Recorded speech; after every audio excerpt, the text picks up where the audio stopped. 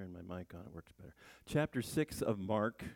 We're moving quite along, aren't we? It's seems like we just started this series, and here we are on the 12th sermon, and going along quite well.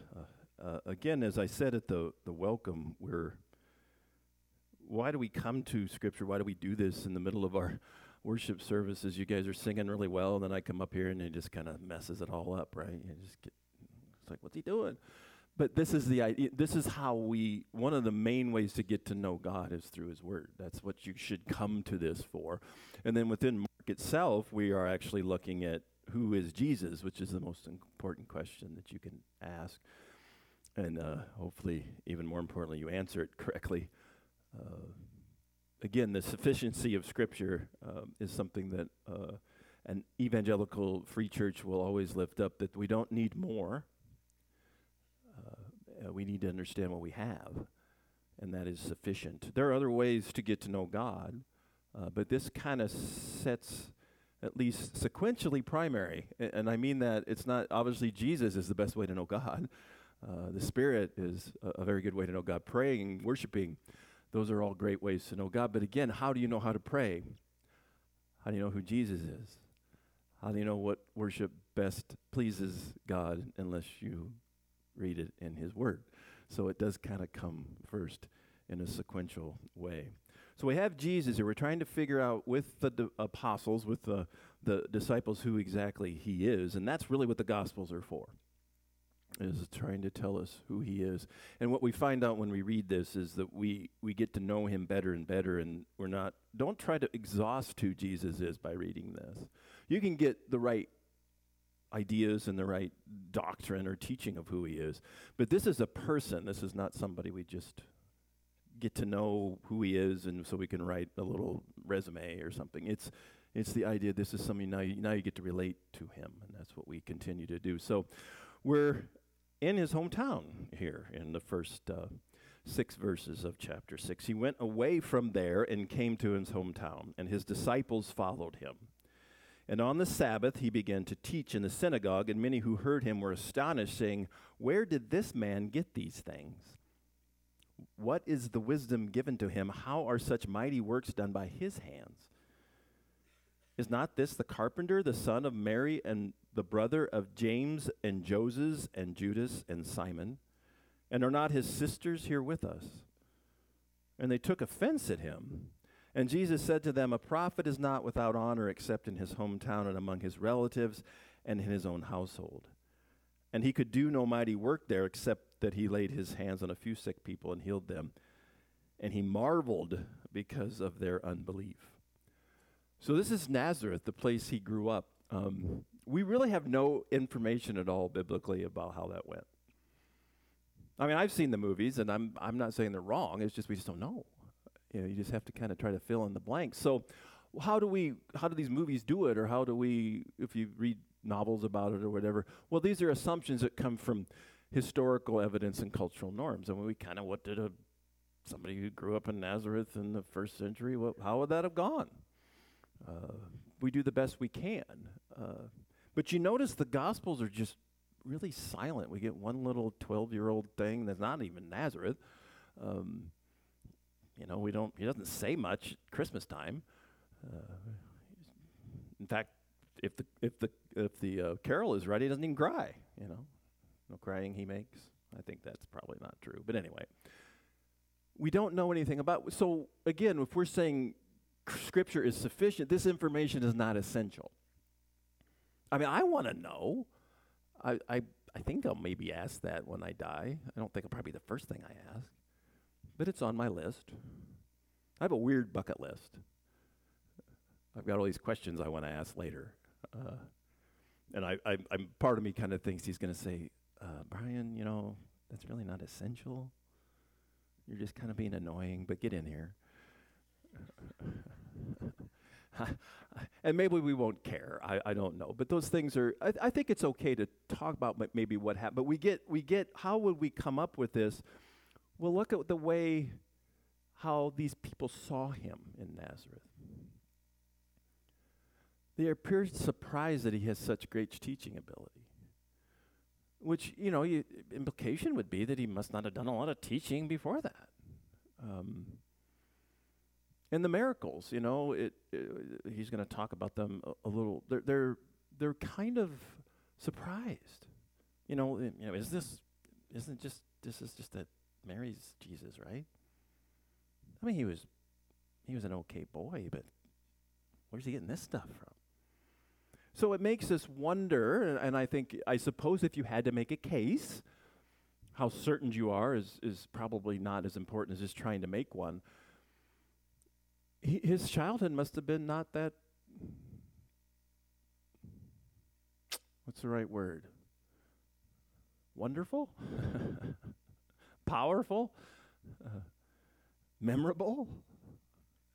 So that's about all we can do with it. Which, doesn't really make any difference what his childhood was like. We get his ministry is what matters. So up to this point, and not only do it gets worse, it seems like. They take offense at him. That's one thing to say, well, yeah, this guy wasn't very good, but hey, let's listen. No, they're taking offense at him. Now, that's in our culture, isn't it? I'm probably before the end of the sermon, somebody's going to be offended. There's a difference between giving offense and taking offense. I think when we talk, I don't think Jesus was ever trying to give offense to someone or be offensive, but some people will take it that way. I sometimes wonder if I've ever really been offended. It seems like so strong, upset, annoyed. Offended, that's really cut into the heart, It's just, but again, a lot of people are looking for offense. Maybe these people were too, I don't know. But what did they take offense at? That he was teaching without formal training? He wasn't old enough to really be in the formal training yet. That thinking he was a prophet, because he did say he was a prophet, might tick people off. Or that he wasn't, and the word is tekton, we've translated that carpenter, but he might have been any type of builder. We don't know. Could have been a stonemason, he could have been a contractor of some sort. We don't quite know. Carpenter's fine. I think that may be it. But why would that be offensive? Well, that's what you usually did. If your dad's a carpenter, then you're a carpenter. But he's going off and doing this itinerant preaching thing, Who does this guy think he is? There's a lot of good theological jokes, none of which I'll tell now, about who Jesus is. I think, isn't that the key here? They're trying to figure out who he is. And we get to be there with the apostles, and we learn a little bit about him. It gives a list of all of his brothers. That's kind of cool. We look at the New Testament, as I told the kids, this is apostolic authority. This is what we see in almost all churches see it. This is your apostolic authority. That's why we don't have apostles anymore. I know there are some churches that have apostles, and that may be because they use the word in a different way than this. But in my opinion, and I think that would be clear in E-free doctrine, we don't need more apostles. Because what if we need more apostles, then apparently the ones we had weren't sufficient. Or if you need more revelation, then what you have is not sufficient. And that's one of the things that we believe is the sufficiency of Scripture. Like I said, the other one, and this is kind of a fun word. It's always nice to learn new vocabulary, I guess. This is the word that we don't use very much. Perspicuity. Have you heard that one word before? It's kind of a goofy word. This means clarity. We believe in the perspicuity of Scripture, which means we can get the clarity out of it. It's not always easy. And some people will be clear on this side, the other will be clear on this side. And obviously they both can't be right, but we try to do the best we can. Again, if God revealed himself in the words of the apostles and their associates, would it not make sense that the words would be understandable? And sometimes we take them in wrong directions. But so we have his brothers here. They're all named. 2 of them wrote a book that we have in your New Testament. I don't know, James is not written by John's brother. That's written by Jesus' brother, or half-brother, however you want to go with that. It's a little unique. They kind of technically had different dads, as that goes. And then we also have that he had sisters, which is plural. So at the very least, this is a family of 7 kids, right? Because you got 4 brothers, you get Jesus, that's 5, if I'm doing my math right. And you got at least 2 sisters, because it's plural. There might be 14 sisters, I don't know. I'm probably not, but they're not named. That's a whole nother rabbit trail I just thought of it, but maybe think about that today if you're bored. We never hear about his sisters. We actually never really hear about Joseph and Simon either. But James wrote the book. He becomes the leader of the Jerusalem church. You'll see that in Acts. Jude wrote the book of Jude, and I think his name's Judas, but you can do the math of why we kind of just call him Jude. Just like there's not a lot of Adolphs around anymore, or Benedicts. They tend to have caused problems with those names. But you have these people who don't even believe in him. And he uses, the only thing he says in this text is a prophet is not without honor except in his hometown. When he says things like these are more proverbial, there may be some people, his mom probably still liked him, right? I would think so. Seems like throughout there, Mary kind of hangs in there pretty well. She's at the cross. But most people didn't accept him because they knew him too well. Sometimes we do that with our family sometimes. We do that with sports teams. You worry about your own team so much because you know it so well that you see the problems. And I think even though Jesus, I'm guessing, didn't have any problems, they found some anyway, right? He thinks he's a prophet, which is really bad unless you are one. And so they're trying to figure out who he is. But the thing is, his brothers didn't believe in him. We get this in John 7, and it's kind of clear, for not even his brothers believed in him. So there's not a lot of, I don't think there's a lot of different ways to interpret that scripture. And it's talking about his hometown brothers there. It's not just friends or things like that. So we have this situation, and I think it helps us try to understand. Because, there wasn't apparently anything in his upbringing that they would say, well, they don't know who he is. And if you read the first part of John 7, not only don't they believe in him, they're kind of snarly about it, sarcastic. We know from 1 Corinthians 15, which has that appearance of different appearances he had after he was resurrected, that James got one. And we think, piecing it together, that that's when James finally believed. Can you imagine that? That's a whole other sermon, which we don't have time for. But you're James, you grew up with this guy, they end up killing him, which, you probably weren't happy about.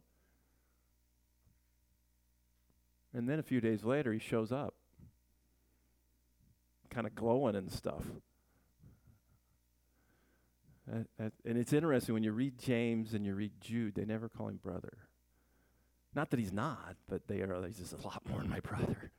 Yeah, saved by grace. And he could do no work there. That's what it says, and you have to, and this appears to be because of their unbelief. They didn't believe who he was.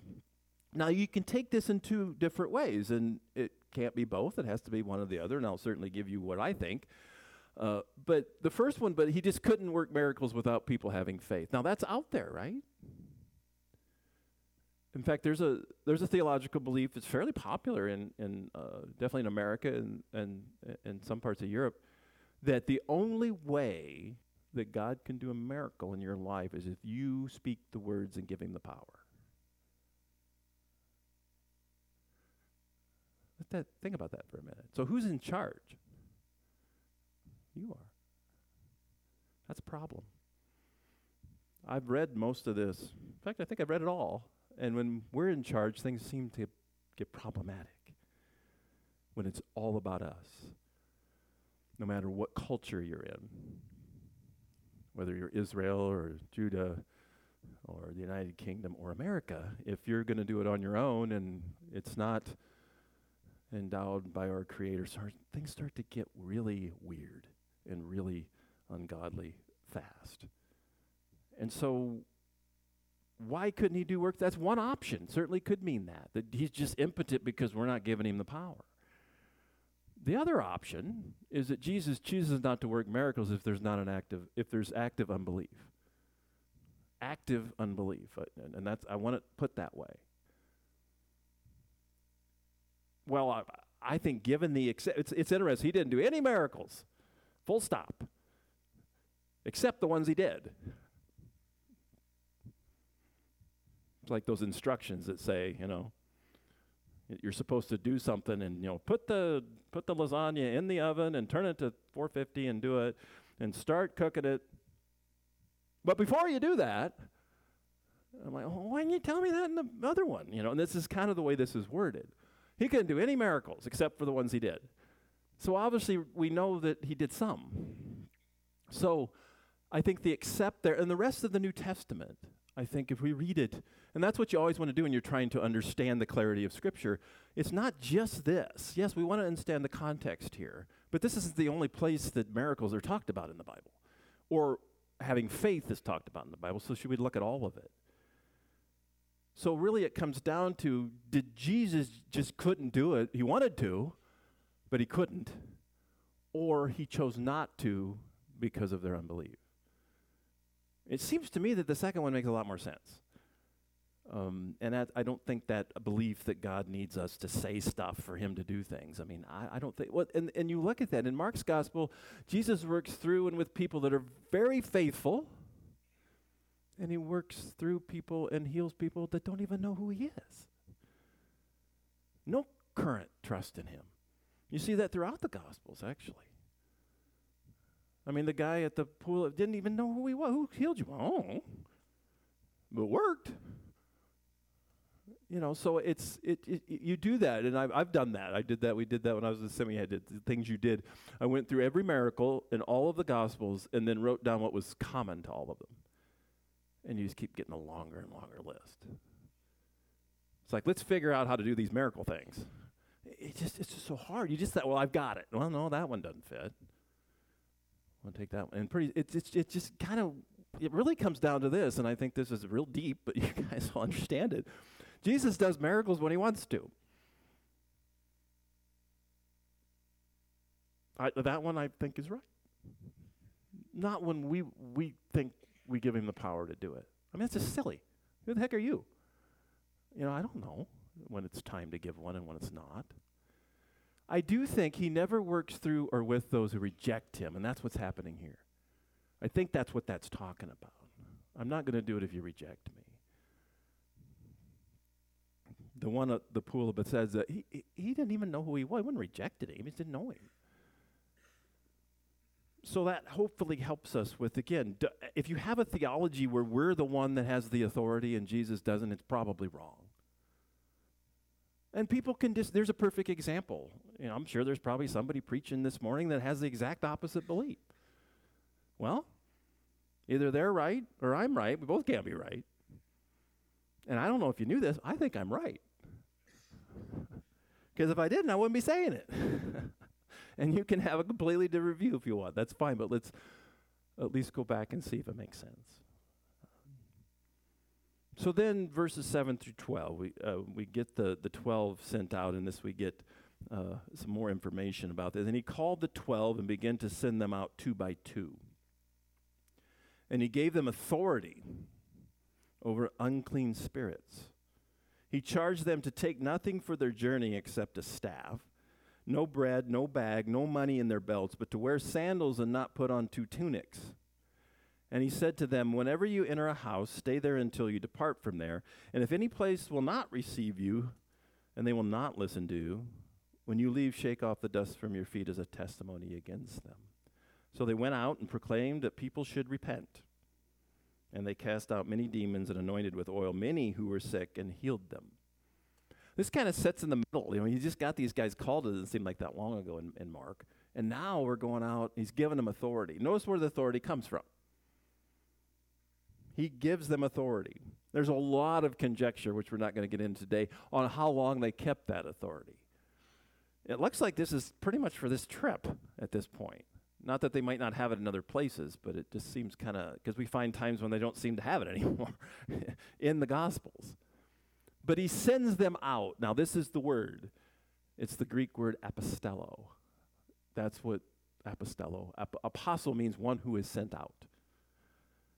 And it's not just somebody who goes to get the pizza. I mean, you could use that in Greek, but that's not the point. They're sent out by God with authority. And so that's what we have. These guys are apostles. And what we do in theology is we use the big A, big A, apostle, meaning there's 12 of those guys. Well, then there becomes 11, then goes back to 12. And then maybe 13 and probably 14, but no more than that. Paul would be the other one that kind of, and then, of course, Judas kind of messed things up. You can read about that if you want. And he gets out, and then we get Matthias back in there in Acts 1. But these guys are limited, as far as how many there are. And I thought the kids did great, Why don't we go talk to the apostles and see what Jesus did? They're eyewitnesses. I love the way kids do it. They're dead. Duh. Don't ask a stupid question. Yeah, I think that's it. But this is why we believe the New Testament, because we don't need more apostles. Because, again, if you have more apostles, it means, again, they'd have to have an eyewitness testimony of Jesus, wouldn't they? That's what did it. They'd have to be sent out by Jesus. And it seems like they would have to have information about Jesus that we don't already have, because otherwise what we have is sufficient. So there's good reasons not to believe in big A. Now there's I know there's a few churches. I know when I was in Austin there was a couple that were called apostolic, but that was just, we're sending out, it's almost another word for a disciple there. And that's okay. That's okay. I don't have any problem with that, because that's really what it means. But he gives them authority, right? And you have to remember that this is where context makes a difference. How many here are wearing 2 tunics? How many here are wearing 1 tunic? How many here know what tunic means? This is for, we're not going to, we have to put this in context. What's he talking about here? Don't take your, no money for your belt, no bread, no bag. Just take your staff. Anybody bring their staff? Again, this is first century. It's the idea, what's the idea here?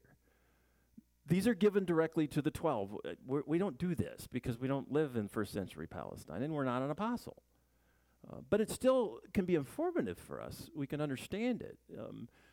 This has to do with the relation of their mission, what it means. What are we supposed to do? This doesn't fit in good context with some ministries out there where, notice what they're not supposed to take with them, no money. And what's implied there is you're not supposed to ask for any either. I've never, it's like, we're going to heal people, but don't send any money. We'll be fine. Yeah. That's, they're supposed to be kind of at the disposal or the mercy of other people. What's their mission? Other people are going to have to provide for your needs. And what's in the background there? Is Jesus just saying, well, it might not work out. You might starve to death. He seems to imply that you're going to find somebody. It's going to work out. In 1 Timothy, he continues that.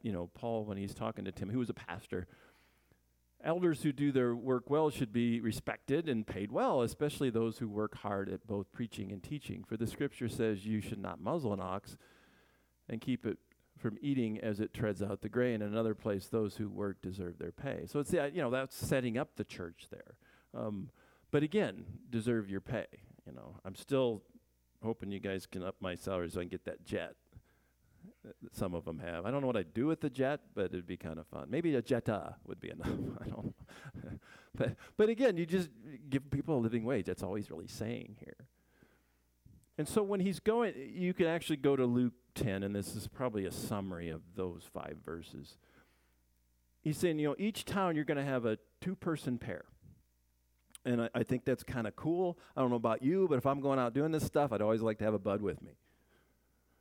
It's kind of neat to do it that way. And then you're going to find, and the term that's been used, and you get this from Luke, is a person of peace. Now, they may not be a believer, but they're open to your words. And what these did, and we can find this from outside evidence, that they would go to these towns, not the apostles so much, but people who went out after that in the 1st, 2nd, 3rd century, and they do that. They go to these places, they'd find a place where somebody was receptive to the gospel, and those people would deal with their needs. They were open to it. But think about it. Is the Spirit working here? The Spirit's already working in the heart of that person. How do I know that? Well, you could ask them. Hey, do you know about Jesus? Well, no, tell me. Well, something must be going on there. And that's kind of what, now, did it always work? No, because he told them what to do when it didn't. There wasn't anybody in the town. But use that as a springboard. We use this contemporary application too. If you go into a place, if you were going to try to reach a people group, even in Denison, go find somebody who wants to hear the gospel. They know who to go to next. Who are the people in your community that people will listen to? You see this when they go to certain tribes or places that haven't heard it. Who do you go to? The influencer. Sometimes that's the chief or what. Sometimes it's not. Sometimes it's just an older couple that people listen to. And so it's smart to do this, you know. So we can still use this person of peace, because the implication here and then for us is that the Spirit's working already. If the Spirit's not working in this town and in these people, you can say it all you want. You can have the best sermons, the best music, the best everything, and they're still not going to listen to you. So it's that in the background always. And then when you get rejected, notice it's not if. There's going to be people that do not like what you say. Shake the dust off your feet as a testimony. It's just like, I tried, you know, I'm leaving. I'm going to go to somebody who wants to hear. Now, in our context, if you get in your car, you start to leave, and they call you back, say, well, I was kind of mean. I want to hear. Well, go back. That's okay. It's not a permanent thing. But sometimes we spend so much time talking to somebody that doesn't want to hear. There might be somebody down the street that does. Let's go for the low-hanging fruit. Not that hard, right? But this action illustrates the rejection of their message also rejects God's message. That's the key. We get very clear in Luke. Anyone who accepts your message is also accepting me. And anyone who rejects you is rejecting me. And anyone who rejects me is rejecting God who sent me. So if you're telling a presentation of the gospel of who Jesus is and people don't like it, ultimately they're rejecting Jesus, not you. And always try to do better, I realize that. But so the 12's actions, that's what we're doing. How do they understand the instructions? What do they say in verse 12? He got all his instructions, and what did they go out and do? They proclaimed that people would repent. That's what they started with. They didn't start with anything else, which is cool. That's where it always starts. You don't start with the miracles. You don't start with the anointing and oil and healing. You start with repentance. That's how this whole gospel started back in verse 15 of chapter 1 when Jesus opens his mouth for the first time in Mark. This is the main thing. Because the rest of it doesn't make any difference, right? If we go out and heal and drive out demons and make the economy better, and not that any of those things are bad, they're good. It doesn't make any difference if they don't repent, if they don't have their sins forgiven, because that's what Jesus ultimately came for. So these miracles and they are miracles, certainly, by these 12, what are they for? They authenticate their apostleship. He gives them authority to do this. We don't see this authority given to anybody else in the Bible. Not directly. But what's the whole reason for that? Is to point to Jesus' authority and his identity. That's what they're trying to get. How this worked, we're not completely sure. There's different movies and TV shows that try to show us. I think that's great. You can do your own movie in your mind. How much instruction did they have? Was this a couple weeks, or they just said, get out of here? What am I supposed to say? Well, I've been talking for a while. Say what I said. I could see Jesus saying that to him. But I do wonder what it would have been like when you saw somebody who was a leper, and you got couple of disciples come on and like, got the oil? Let's try it. You know, I don't know. What was their heart? It's interesting. You can do what you want with that, but it did work. And the only reason they could do this is because Jesus gave them authority to. If he wouldn't have, the demons would have went like they did in Acts. I don't know who you are. Jesus, I know. But I'm not going anywhere. But they had the authority given to him by that. And the oil that we have here is used in the Old Testament as symbolic for God's presence. I don't think, again, and we can debate that, that the oil was magic or it had some sort of power within itself. It's anointing oil is the idea of, it's the power from Jesus that makes the difference. You can put oil on things, but if God doesn't want healing to happen, it won't. And that's, I think, the communities would have seen that when they went to. So even though Jesus' own hometown rejects him as the Messiah, many are not going to. And that's what we start seeing, right? They don't think he's the Messiah. They don't think he's a true prophet. The apostles obviously do. And so, again, we're looking at through the eyes. I mean, it had to be pretty cool for them to be sent out with the authority to preach repentance and be able to do this stuff. I mean, that had to be pretty cool. I'm guessing a few of them got pretty cocky. I know I would have been pretty cocky. I think so. And what's the temptation? Look at me. Look what I just did. I mean, this was a good sermon. Look what I just did. You know, I always say it's never a good sermon if you don't have good material, right? And it is good material because it's God's word. So, but we get the first glimpse of the kingdom of heaven, how it's going to spread to the world. It's not going to be Jesus doing it all. It's not going to be just the Spirit going out and blowing where he was and get everybody. It's going to come through representatives, as people. And we're just starting to get a glimpse of that as we get into Mark. Let us pray. Father, as we look at this, what wondrous thing it must have been for these apostles to have this power that Jesus gave them, that the evil spirits submit to them and the illness being healed.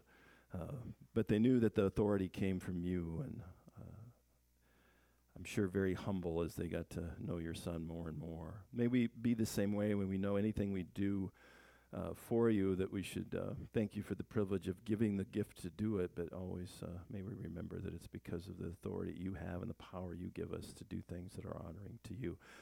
May we just be thankful that you always give us what we need and that your scripture shows us truly who you are. May we continue to walk through these guys with them to understand Jesus better and better each day.